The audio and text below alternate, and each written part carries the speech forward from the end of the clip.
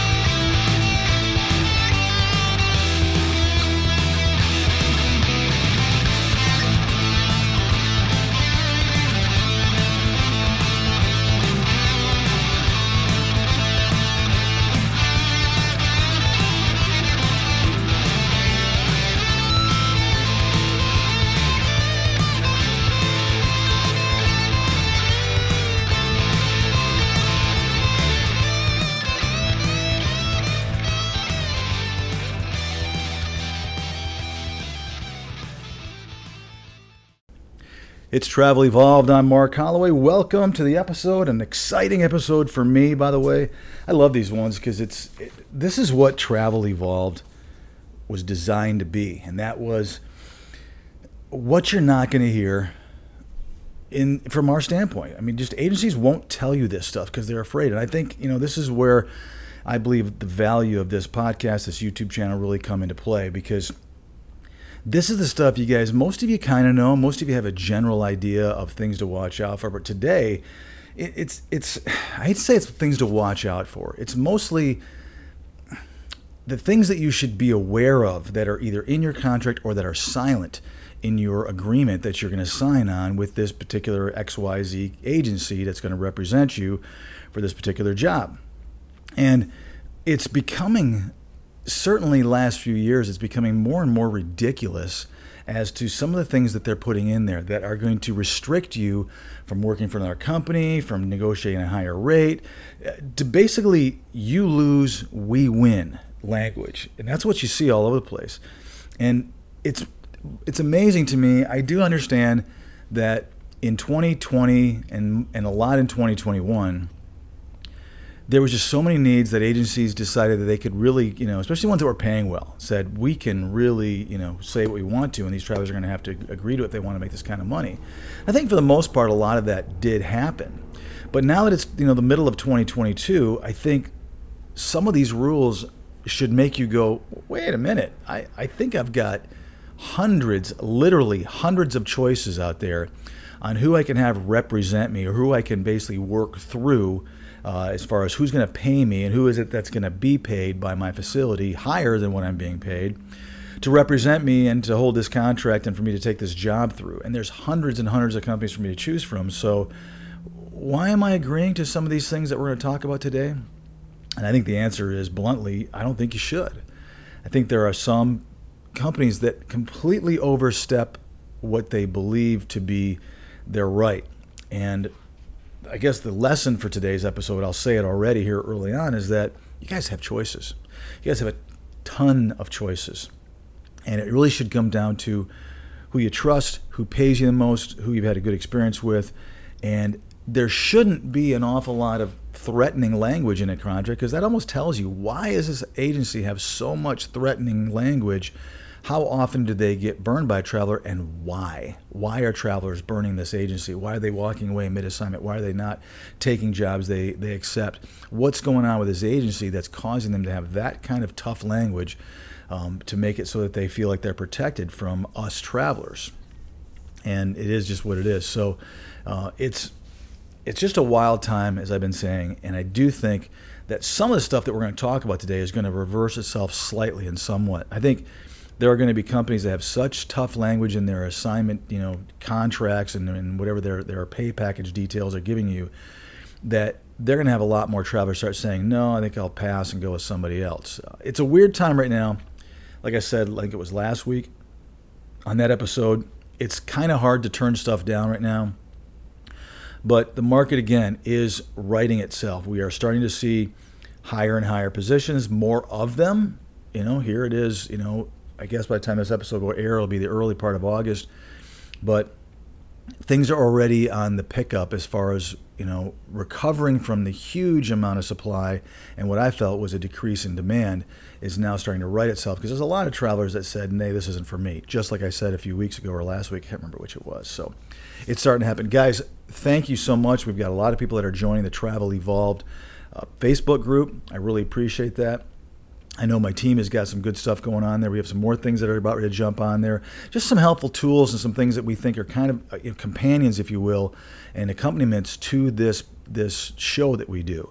A lot of it's going to be some transparency with, showing how to find the GSA, some calculators we talked about, ways to look at contracts. We may actually put some contracts up there with blacking out some of the agency's information. We don't want to, make too many enemies, but we do want to show you what's typically being shown out there and kind of explain this is the episode to go watch and look at. So please tell your friends to join that Facebook group. Let them know about our YouTube show channel, and let them know about the podcast, and where it is that you guys like to find us, what podcast works best for you. So we appreciate that, and things are really going through the roof. We have these lulls where I think it has a lot to do with us and what we have ability to be able to do and the timing. And of course, I do think the episodes themselves, we try to spread them out and make them kind of all over the place so that you never really know what's coming. And that seems to work. I'd rather do that than have a whole bunch of financial ones together. There's a bunch of, ones to kind of, elevate your assignment, those all together. I think it's important to kind of mix it up, and that's exactly what we do here. So this one, agency contracts, this is one of my contribution, because I really wanted to, for the first time, I think, ever, that I've ever seen on social media, really walk people through some of the things that I think are insane. And remember, you don't have to sign any of these. You guys have the choice. Now, that's easy to say, for me to say, I should say, because I'm not in your shoes. You may be a person that doesn't have a whole lot of experience. So you're fighting and constantly not getting the job offers that you're looking for, and you may feel a little bit more compelled to accept some of these, wrinkles and folds that some of these agencies put in their contract. That's entirely up to you. I just want to walk you through that some of these I think are crazy. And a lot of them, I think, again, depending upon the value that you place on that agency, should, discourage you from signing contracts with them. We'll see how it goes. So I think that's part of it. If you are in a specialty where you don't have a whole lot of options, or there's just not that many assignments for traveling right now, you may feel more obligated. So this is just really information to give to you guys, for you to take it, apply it to yourself. And I think everybody's different, what you're currently experiencing and what you're willing to put up with and what you're not willing to settle for with regard to an agency contract once you've actually got the job and the offer. It's an important aspect of this, and one that we don't want to overlook at Travel Evolved. So here's what I'll start off saying. There's so much and so many different nuances for each agency on their agreement that first and foremost, you got to read this stuff. You can't just brush it by and say, I'm only going to look at the numbers, which a lot of people naturally do, right? I don't care if you're buying a car or you're signing off on an assignment, contract that you're accepting. It's human nature for us just to skip to the bottom line and say, what's this going to pay, and not really look at some of the nuances. But that nuances and those little wrinkles, it seems to be where I get most of my text and my instant messages and my phone calls saying, hey, can you look at this? Is this okay? And my first question always is, what did you agree to? What did you sign and say you would agree to? And if you've signed it, it's kind of too late. You don't have a lot of leg to stand on if there's something in there that you don't like, about not being able to, work at that facility for another company for a year. If you've agreed to that and that they can show that to that agency, that's on you. So as a traveler, one of the most important things is you got to read your contract. You got to read what it is that they're giving you to go over the assignment. And over time, you will get to be a little smarter. If something doesn't make sense, have an agency explain it to you. And if you want, once they explain it to you, you should ask them to put that in writing. If it doesn't sound like what they're saying jibes with what the language of the contract is. You guys are not attorneys. I'm not an attorney. So when someone is looking at something that was written probably by a contract attorney, of course it's not going to make a lot of sense to you in a lot of cases. So If their explanation doesn't sound like what this says, then you should get that explanation put in writing and say, I want this to be an explanation of paragraph whatever to explain this stuff. It's okay to be a pain in the you-know-what. A lot of agencies aren't going to like it. I'm sure I don't like it when people are that way. It's hard. But at the end of the day, as they say, this really, in fact, is your chance to make sure that there's nothing funky or weird that's getting put in that contract. But there are almost an infinite amount of things that I've seen. And every day or every week or every month when someone throws me one, I'm like, wow, I've never seen that before. And it's like, oh, people are just getting, I think contracts are going to get more and more increasingly complicated as agencies try to protect themselves. Maybe this is a good time to pause this and kind of say this. Agencies are always going to try to protect themselves from losing money. And oftentimes from garnering some sort of revenue based upon a promise, which is basically what this whole industry is based upon. Go back and listen to the Triangle Trust.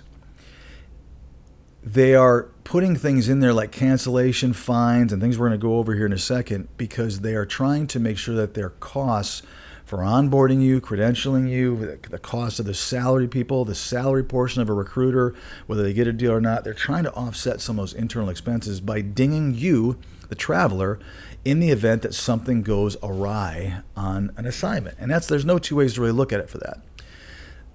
Some agencies, I guess, feel that they've got a big enough clout or power or enough contracts or something that's so desirable by you guys that they feel like they can add more and more things in there. That's on their CEO and their attorneys and their financial and their legal department and everybody that's involved in those decisions to make the choice to have it be where these are going to be things that you guys may walk away. They must feel big enough, and again, like I said, there could be, in their minds, compelling reasons why you would want to sign that.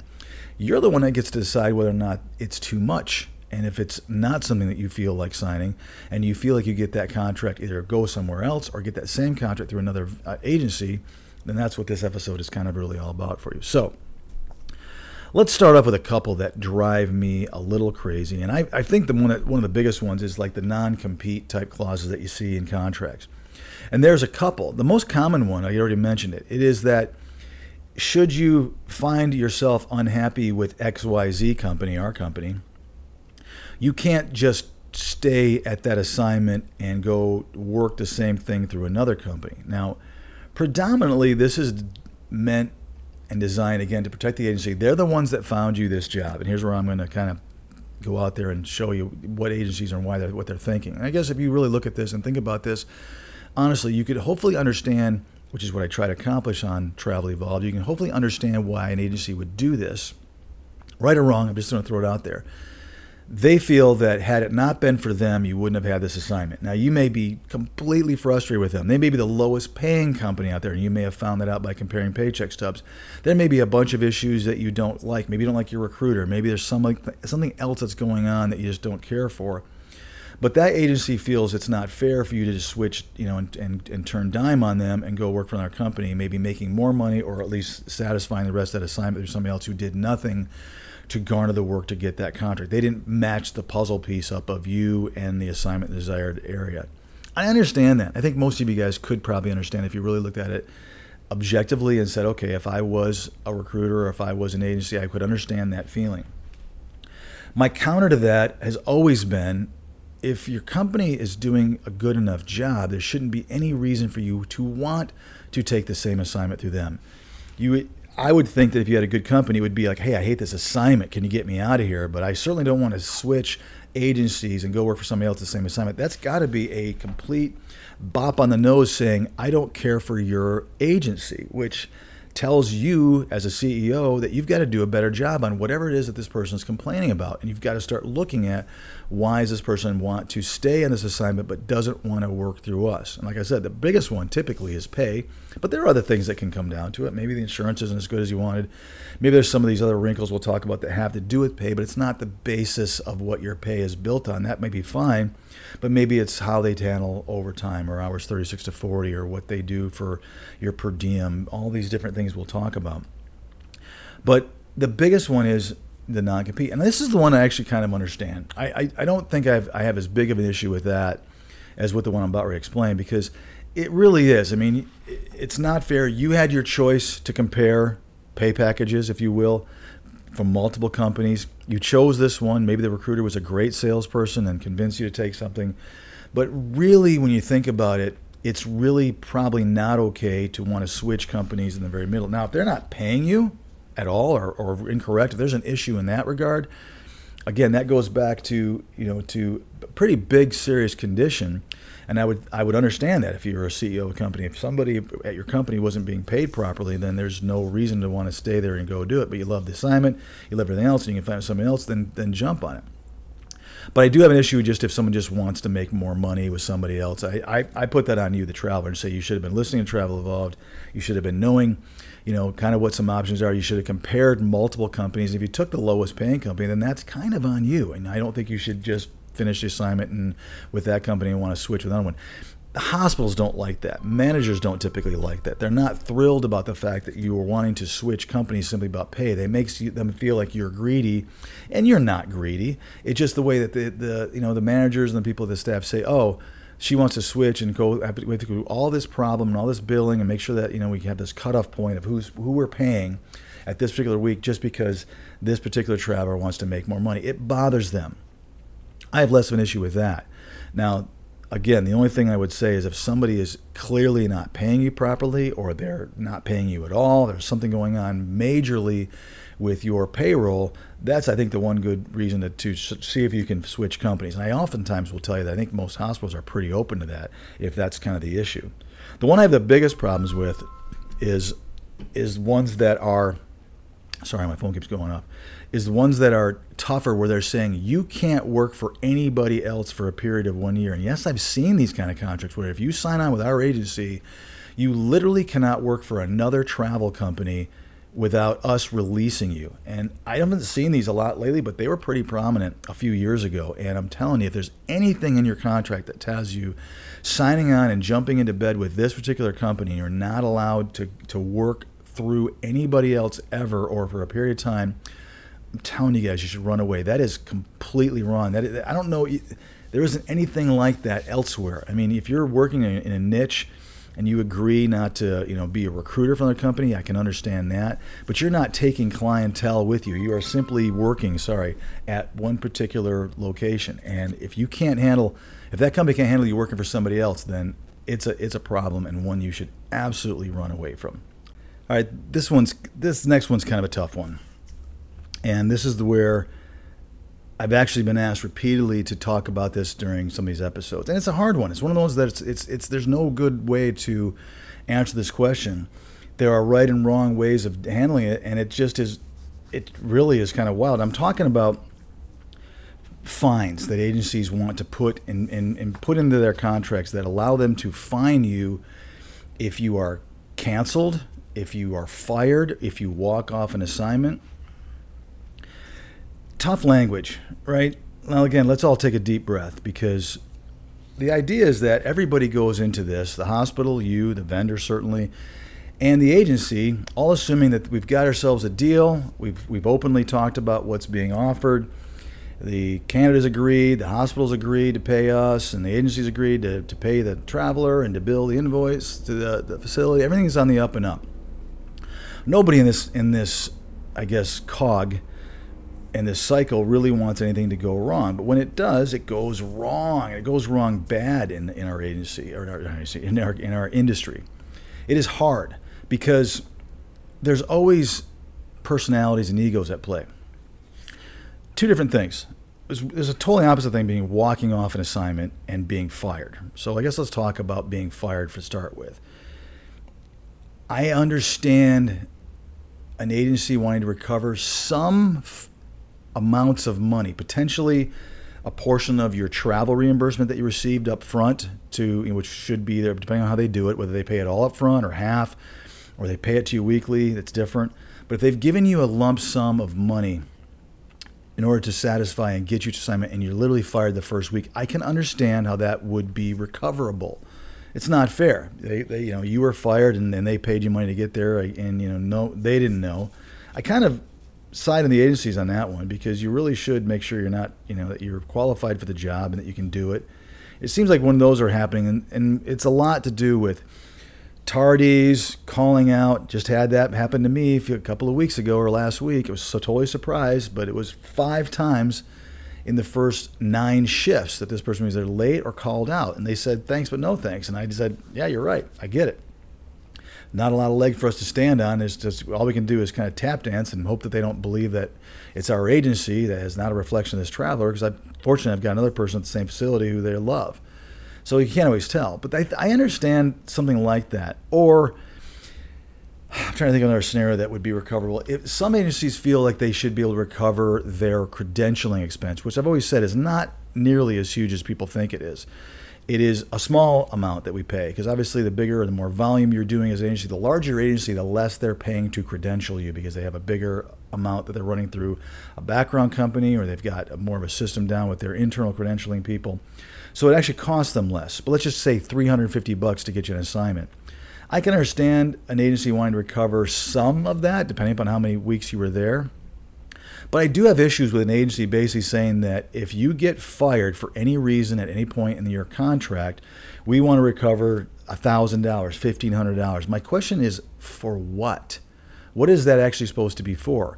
Typically, I'm only being paid the hours that I'm being billed, so it has to be for them to recover what they feel is an unrecoverable expense from them, which would be one of those 2 things I just mentioned, which could be, again, an upfront travel amount, maybe a credentialing thing.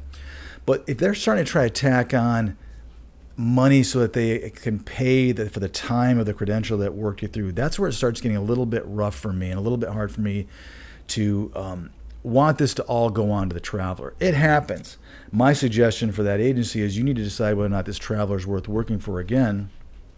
If they're not, you chalk this up to the cost of doing business and an expense.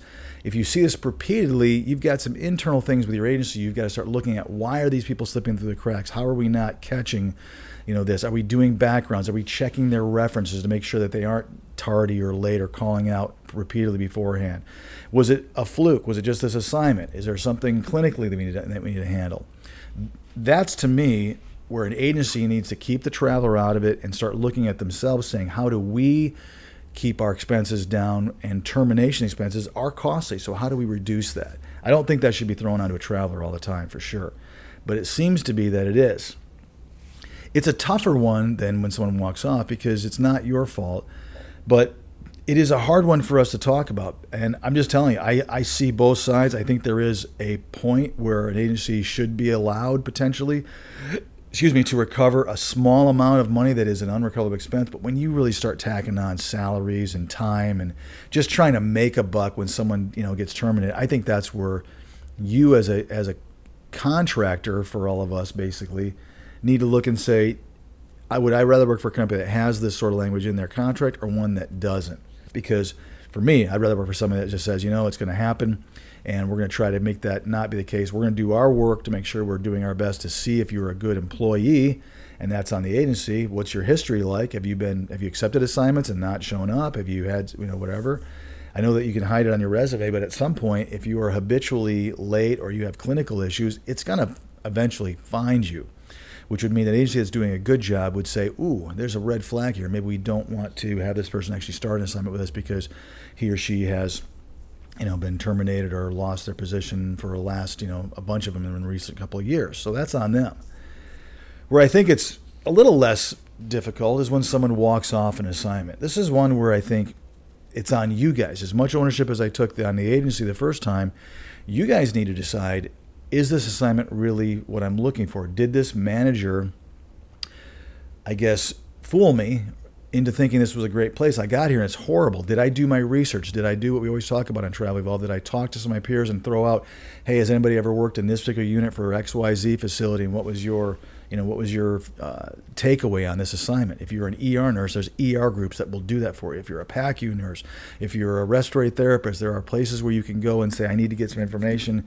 I need the intel on this particular facility. Was it one where it was a good assignment? And you guys will see pretty clearly, and I believe this, you hold us agencies accountable, you should hold the hospitals too. Eventually, if no one wants to work for that hospital, they're going to be paying so much money for their supplemental staff that they're going to finally figure out they need to fix what's ailing them and not having people want to work for them. And the same thing applies to an agency. So in this case, I do kind of understand a little bit of a fine if someone walks off an assignment. You shouldn't feel like you can. But again, my preference always would be, and this is the way I am, is that you should feel like if I burn my bridge with this particular agency, they're so good that I'm worried about not being able to work for them again. And that would be what I think an agency should strive for.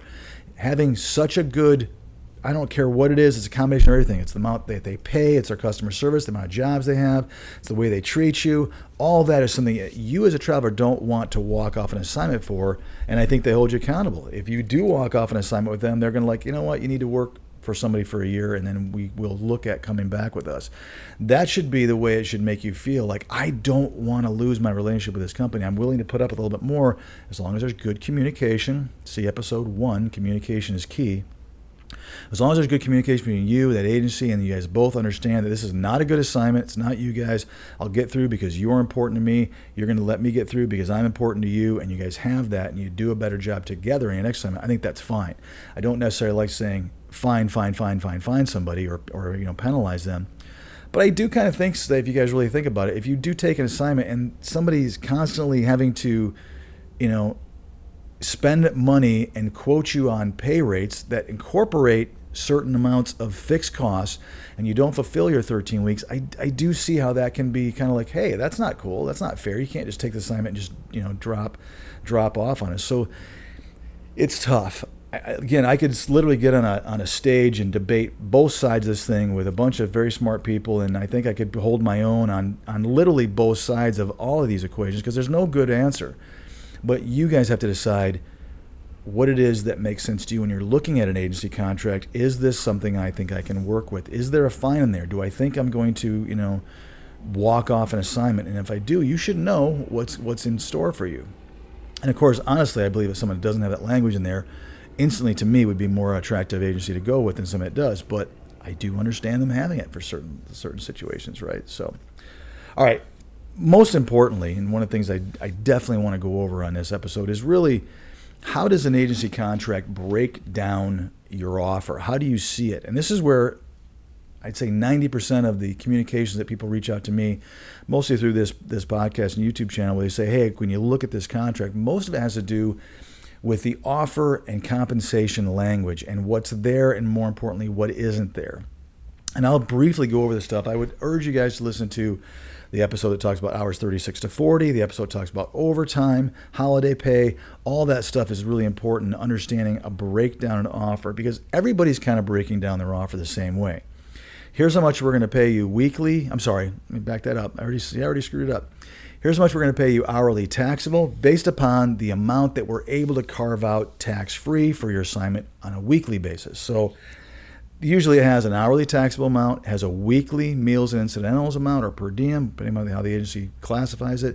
And there's also either a housing stipend or they've lumped those two together, which is not good, but some places do that. So you have a basic amount of gross income based on either 36 or 40 hours. Where it gets tricky is, for those of you who are on 12-hour shifts, there's very limited language as to what you're actually going to be compensated for hours 36 to 40. And again, I urge you to please go back and listen to that episode. It's one of the earlier ones we did, because it's important that you understand and you have it and write it. You can see very clearly that my agency is only going to pay me for the taxable portion of my income for anything over 36 to 40. So I'm actually going to work longer for them. I'm actually going to lose money because, and rather than making it all taxable, they're just going to not pay me the tax-free portion, and they're going to claim they can't pay it to me tax-free, which is true, but they could be adding that to my taxable income and taxing me on the whole thing, because they're still billing the exact same amount for hours 36 to 40 as they did for hours 1 through 36. So why am I being hit harder? They should be the ones that are being hit harder by having a higher taxable income that they're paying through payroll, because it's extra hours for everybody. So that's a big thing for me that should break down exactly what you're being paid for hours 36 to 40. And you should be questioning, why am I not getting an hourly amount? I want you guys doing the math and tell me what each hour comes to that I'm getting tax-free, and add that and tax me on it to my taxable income for anything between 36 and 40. And why am I also not getting that full amount times 1.5 rather than just the taxable amount times 1.5 for my holiday, my overtime, and my callback? Because it doesn't make sense. So these are the kind of questions you need to ask. And somebody who is actually going to start I'm telling you, the more people listen to this, and the more people that start demanding that, the more, we're going to make some agencies upset. We already are. People are already upset that we're talking openly about this. They don't want you to think about this. They want you to, be a good employee, go do your job, and don't question how we're billing and paying you. Just here's what we're offering you and be happy and take it. And it's just crazy money out there. Forget about what we're making and forget about what you're not making. Forget about how we have a higher margin and are actually making more money off of you for hours 36 to 40 than we should be. Don't pay attention to that. Just focus on what you're making. So breaking down an offer is extremely important. How many holidays are going to be coming up in that contract? Is it just one or two? What happens if you are in the OR or if you're in a recovery situation or you're a surge tech and the unit is closed? What happens then? These are things you need to openly discuss. Some agencies just say, hey, you got the day off, so don't complain. You never work holidays. Some actually will say, we'll pay you for that, which kind of makes you scratch your head and say, where's that money coming from? That means you're just not paying me what I should be being paid hourly. But it's part of what you fold into the mix when you're choosing what agency to go with. So there's different silent portions of your breakdown that you need to be aware of and need to be asking. So it should all be there. You want to have the questions answered. And again, don't just take the recruiter's word for it, because when it comes 3, 4, 6 weeks later and you actually have this come up, that recruiter's not going to remember you saying what they said to you, and there's no backup for you if you just took their word for it. So you need to find out specifically, what is my hours 36 to 40? What is my total compensation for? Because it's unlikely it's going to say it right in your contract. What is my holiday, my overtime, and callback? And what is that figure, time and a half, or what is that predicated or based upon? Why are you coming up with that figure? You need to find out about my insurance. What does that look like? Is that broken down? Do I have day one insurance? If my assignment ends early in the month, do I have coverage for the rest of the month? Is there COBRA? All the things you want to know about your insurance coverage. How does that work? When does it kick in? When does it end? Is it written in your contract? And for a lot of them, it just isn't. A big one, and I guess I'll jump in this right now, that I want to talk about and cover, is per diem and housing costs when you don't fulfill your minimum weekly amount. Again, this is one of those that I could argue both sides, but the fact is I am going to defend the agency side in this. I know for my agency, when we calculate how much we're able to pay you hourly in your compensation package, it is based upon, like I've always said, either 468 total hours, which is 13 weeks times 36 hours, or 520 hours total, which is 40 hours a week times 13 weeks. So everything is based upon the assumption that you're going to get those hours in, which would include how we're breaking down your total compensation package.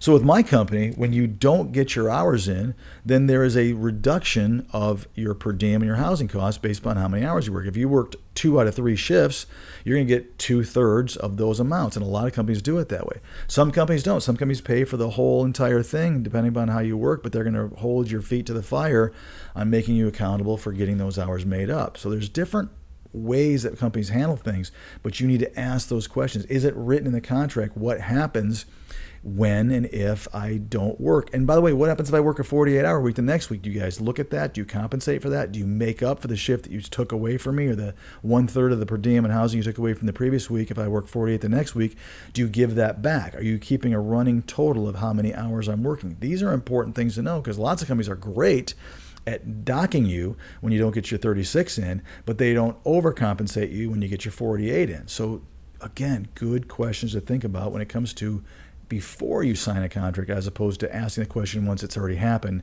and now you've been docked and now you work 48 and you want to know the good news, and the company says, no, we just gave you the normal amount. That's not a good way to communicate, so to speak. So that sort of thing is an incredibly, I hope I didn't go that too quick, but understanding how your tax-free amounts are offered to you in the unlikely, hopefully, event that you don't get your shifts in. And by the way, did you make the call to call yourself out? Did you have something you were doing? Did you ask for that day off? Or were you mandatorily called out by the facility? And does it make a difference? Is one situation where you get docked and one situation where you don't, or is it all the same? These are questions you want to know before you look at this agency contract and sign it. So here's the fact, and I'll just kind of, I'll throw it in this way. Like I've said before, there is so many different agencies out there, and every one of these contracts has a similar but different nuance to it. And some of them are outright outrageous, so to speak, that what they are asking a traveler to sign off and agree to up front. And those particular ones that I think you guys really need to start going, we can change this company. If we start refusing to sign this outrageous contract, maybe they'll realize they're losing people. And if they start actually asking us why, it's because I don't want to get fined if I get terminated. It's not my fault. If it wasn't my fault, and who makes that judgment call, and all these different nuances.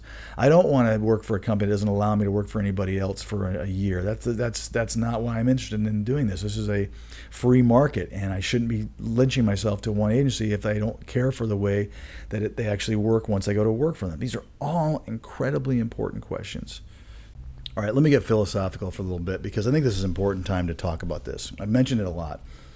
But when I harp on this show about how this industry is so bizarre to me, it is so archaic, so behind the times. You literally have hundreds of companies, for the most part, that hold the same contract. Now, there are nuances. Yes, every once in a while you'll have an agency that has an exclusive on it, or just a handful of companies have this contract. But when you guys are looking at jobs in the general population of the United States, for the most part, I'm not kidding, hundreds of agencies have a contract with that vendor or with that system, which means you guys have choices. And I think it's so bizarre that so many companies do things. Our industry is just loaded with a bunch of duplicates. It's the exact same thing. Different name, different logo color, different symbol, certainly different recruiter, different person running the show. But when you really stop and think about what it is that makes one agency different from the other, it's not a lot. It has to do with, in your case, how you feel about that recruiter typically. And then you're also comparing a pay package. The problem is you guys don't tend to compare a pay package fast enough, or you've got 3 or 4 companies and maybe they've got different jobs they're submitting you to, but by the time you get an offer, you only know what the one company is offering you. But to me, it's so bizarre that our industry, it really is. It's not like we're inventing a different kind of soda, right? And our flavor's better. It's like if everyone had the exact same recipe for the same cola, it would be like, well, why am I choosing this one? I don't know. This one costs less, or this one costs more. It's just, to me, it's insane, which goes why I'm saying this, because I'm telling you guys have incredible options if you would just exercise them.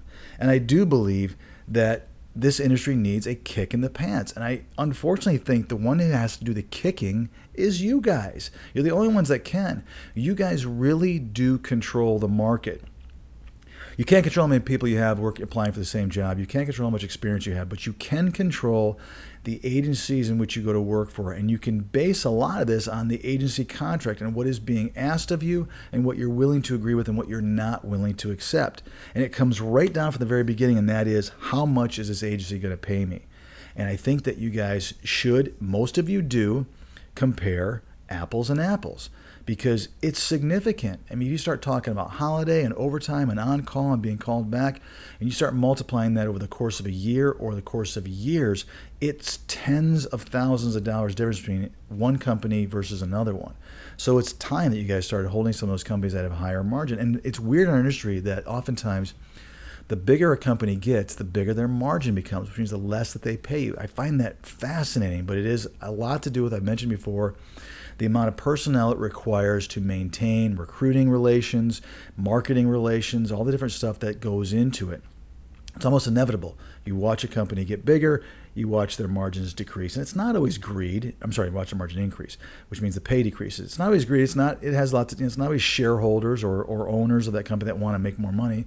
A lot of times it has to do with, just like I said, the internal costs that it takes to run an agency with 2,500 travelers is very different than one that has 250 travelers. It's just, there's more to it. So it's weird that it happens this way. And like I said last week, things are coming that are going to change that. I believe that the more travelers an agency has, the less money they should make on each traveler, which means they ought to start to decrease their margins and actually increase their pay. But I'm wacky that way, and I've got a completely insane approach to travel and how it should work. But has a lot to do with how your company's formed. If you basically run a company, you own 5% of it, and your shareholders dictate to you 95% of what you need to do, you oftentimes don't have any choice, and you have to do what the shareholders say, regardless of what your personal opinions are. So there's politics, and there's egos and things that get involved in a lot of these companies too. It's not just one person making a decision. It's oftentimes the person in charge doesn't even get to make that decision. So it's not always their fault. But it's wild to me how this industry is just so, I don't know how to put it, dark ages. It is not where the rest of society is with regard to how to staff a facility and how to do it through a quote unquote traveler. It's like I said, it's 2022 and it feels like it's 1985 in a lot of cases. It's just bizarre to me, and no one wants to fix it because everyone's making a lot of money, including travelers, right? You guys don't want to fix it because you're making money, but if you thought you could make more, you might get it fixed. So what I'm getting at is you've got choices to choose. When it comes to a contract from an agency, you can look and say, nope, eliminated. And I'm going to turn down this contract even though I haven't worked. I need it because there's other options out there for me. I would highly urge you guys to get multiple offers or at least pay packages from, before you get submitted. Choose who you want to go in front of and look at what there's, can I have a sample of your contract? Send me over a contract so I can see what I'm signing off on before you even submit me this job. Any agency would be like, fine, here it is. Here's a PDF. I'll be able to send it to you quickly. It may not have all the numbers in there, but they could put those in pretty fast. So you could look at what they're going to ask you to agree to before you go in there. So the point I'm making is that you guys are the commodity. You are in demand. I don't care if it's during a time when the needs are so high, or even what we just went through, or maybe coming right out of right now. You guys are still in control. There's a surplus of travelers and a lower amount of needs than there has been in the last couple of years as I'm recording this episode.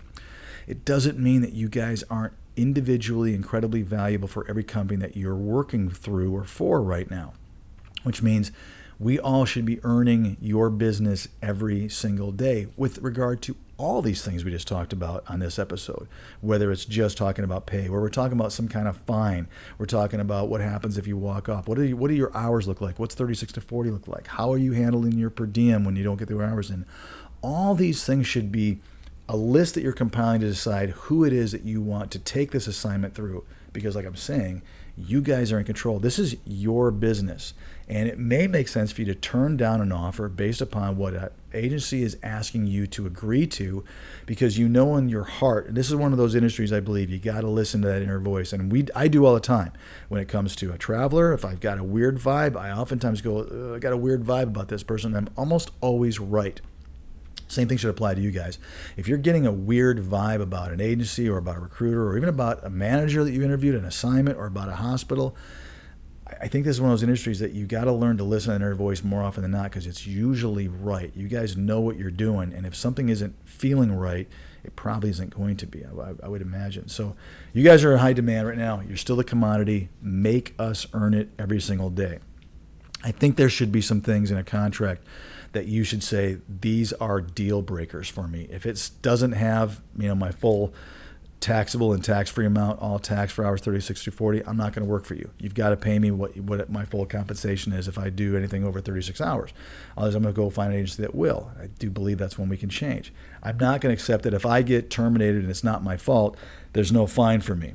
I want that taken out and get it taken out. There has to be some deal breakers for you that you have to say, I'm not willing to do this. And you got to, like I said at the very beginning, you got to read the contract to find out what it is in there that's going to be a deal breaker for you. So you got to make us work harder for your business. I think right now, as we move into potentially a new, bigger time frame, falls are always bigger, you have some power, you have some clout. Make sure your agency is earning your business, because it is what we all want. I want every one of you out there to work for me. And if I haven't earned your business, there's got to be a reason why, and I'm working hard to get that. So is every other person that's in my shoes. We all want you to work for us. There's no secret to it. We want you to stay working for us, and we want you to be happy. So we have to make sure that you keep happy and that you stay happy. And it's our job to make sure within reason that you are. So, all right, I was talking last week a little bit about my days at FastStaff, and I want to kind of circle around that a little bit. Like I mentioned toward the end, it was kind of interesting because I had an opportunity early on in my career to meet with travelers, mostly nurses in my case. It wasn't too much allied, face-to-face, which in the industry back in the early 2000s, that didn't really happen. When did you meet? Maybe at a convention. But there was no Skype. There was no way to we were unique in the fact that we created this position for me to be able to fly around and actually get the real skinny on travelers. And I do believe it catapulted my career. It's what made me even though I've recruited, but I've never really recruited, if that makes sense to you. I've taught recruiting, and I actually have, I consider every time I talk to a traveler, it's basically like I'm recruiting them, so to speak. But I learned really quickly, because you can do that when you're face to face with somebody. It's a lot different than being on the phone with somebody. You understand what makes them tick, and I was really fortunate to be able to, I think, learn why travelers travel, and I learned very quickly on the uniqueness of each traveler and what made them want to do this or stay doing this, or what motivated them, what they were looking for. And I learned very quickly on that it's not remotely the same for one versus the other. Being able to be in front of these folks, it was exhausting days. I literally was mostly on Saturdays and Sundays. That we'd fly out on Wednesday or Thursday, get everything all set up, and we would meet in these conference rooms, like I said, 20, 30 people every hour. We'd sit down, you'd go over everything, you'd make your presentation to them as to why they would go to work for you, you'd hand them a list of stuff that we had open, and then they'd actually fill out paperwork, which is kind of crazy. And while there, you would sit there and they'd ask you questions, they'd talk to them about it, you'd look at particular positions, how things were broken down with pay. So it allowed me to right there talk to people. What bothered me, I don't mean to beat up FastApp because it was a different company back then, but lots of times what I was saying to them face to face, once they went back and got an assignment with a recruiter 3 or 4 weeks later, who knows how long it took, it oftentimes wasn't what I said. And it wasn't that I was misleading them. I was told to say this, this, and this. And it bothered me sometimes that it could change based upon a different recruiter, based upon a nuance of a job. And I hated when someone would say, hey, you sat there and told me this and this and this, and it turns out that's not the case. I hated that loss of control and loss of integrity that would happen with a decent-sized company from when I sat down with somebody face-to-face and then what would happen on assignment. That always bothered me. And it was one of the reasons why it was easier for me to go elsewhere and look for a different career change, because I didn't like that aspect of it. And I realized early on that I wanted to be in control of what the answer was. I'm so sorry. I wanted to be in control of what the answer was so that I could say what I wanted to say and have it come to be that, hey, the buck stops here. So I knew right then that I needed to not be in a position. If I was going to be in travel healthcare, I had to be pretty high up, which meant I had to start my own company or work for myself, which brings me to what my next kind of phase was, and that was I had an opportunity to see if I could start a new division for an established headhunter company. Now, they had no idea what travel healthcare was, but they would make permanent placement fees on people everywhere from hospital CEOs to, anything across the board. I don't care if you were, they were looking for someone in accounting in a meat and dairy industry. It had nothing to do with healthcare. But this was a big, big company based out of Ohio that made millions and millions of dollars by getting fees to find personnel. They were a headhunter company, for lack of a better word, if you remember that term, headhunter. They wanted to develop, somebody had learned about travel nursing primarily. It was where all the money was originally. And they actually had started a radiology division down in Florida where they were making some headway on working with this travel radiology. And they found me and said, would you be willing to start this division and actually create a division for us where we were getting into travel nursing? And I went, I don't know. I'm kind of happy doing what I'm doing. But I was at the point where I was getting a little burnout of the flying around, and I presented it to my wife, and she was pregnant with my daughter at the time, so I don't know if I caught her when her emotions were at a weird time, but she said, okay, yeah, let's do it. So we basically left FastApp to create a new division with this group called MRI out of Cleveland, Ohio. And it was, for me, it was an opportunity for me to start a company literally out of thin air, but I didn't have an awful lot of skin in the game, which meant that if it didn't work, I could just go find another job. I wasn't going out getting investors. I wasn't putting any of my money into this. It was an opportunity for me to see, could I create basically a travel nursing agency out of thin air with some great financial support from a really well-established company that had a lot of money. And so that's what I did. I ended up leaving FastApp to go to start this division, and it was, I think, one of the most important aspects for me. It was a really great opportunity looking back because it was a step into